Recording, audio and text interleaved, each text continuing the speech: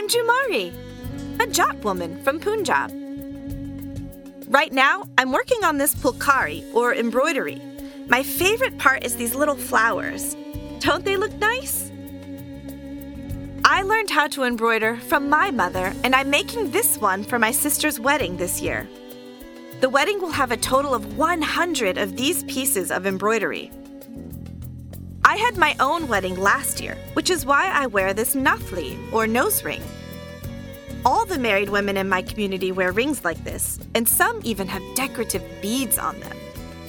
All right, enough talking. I have to get back to work, but would you pray for my people, the Jat? Pray that Christian doctors, nurses, and humanitarian aid workers will have opportunities to share the love of Jesus. Ask the Lord to bring forth growing churches among the Jats for the glory of His name. Pray that churches and mission organizations will accept the challenge of adopting and reaching the Jats. Would you pray this verse over the Jat? It's from Acts 11:18. When they heard these things, they fell silent, and they glorified God, saying, "Then to the Gentiles also God has granted repentance that leads to life."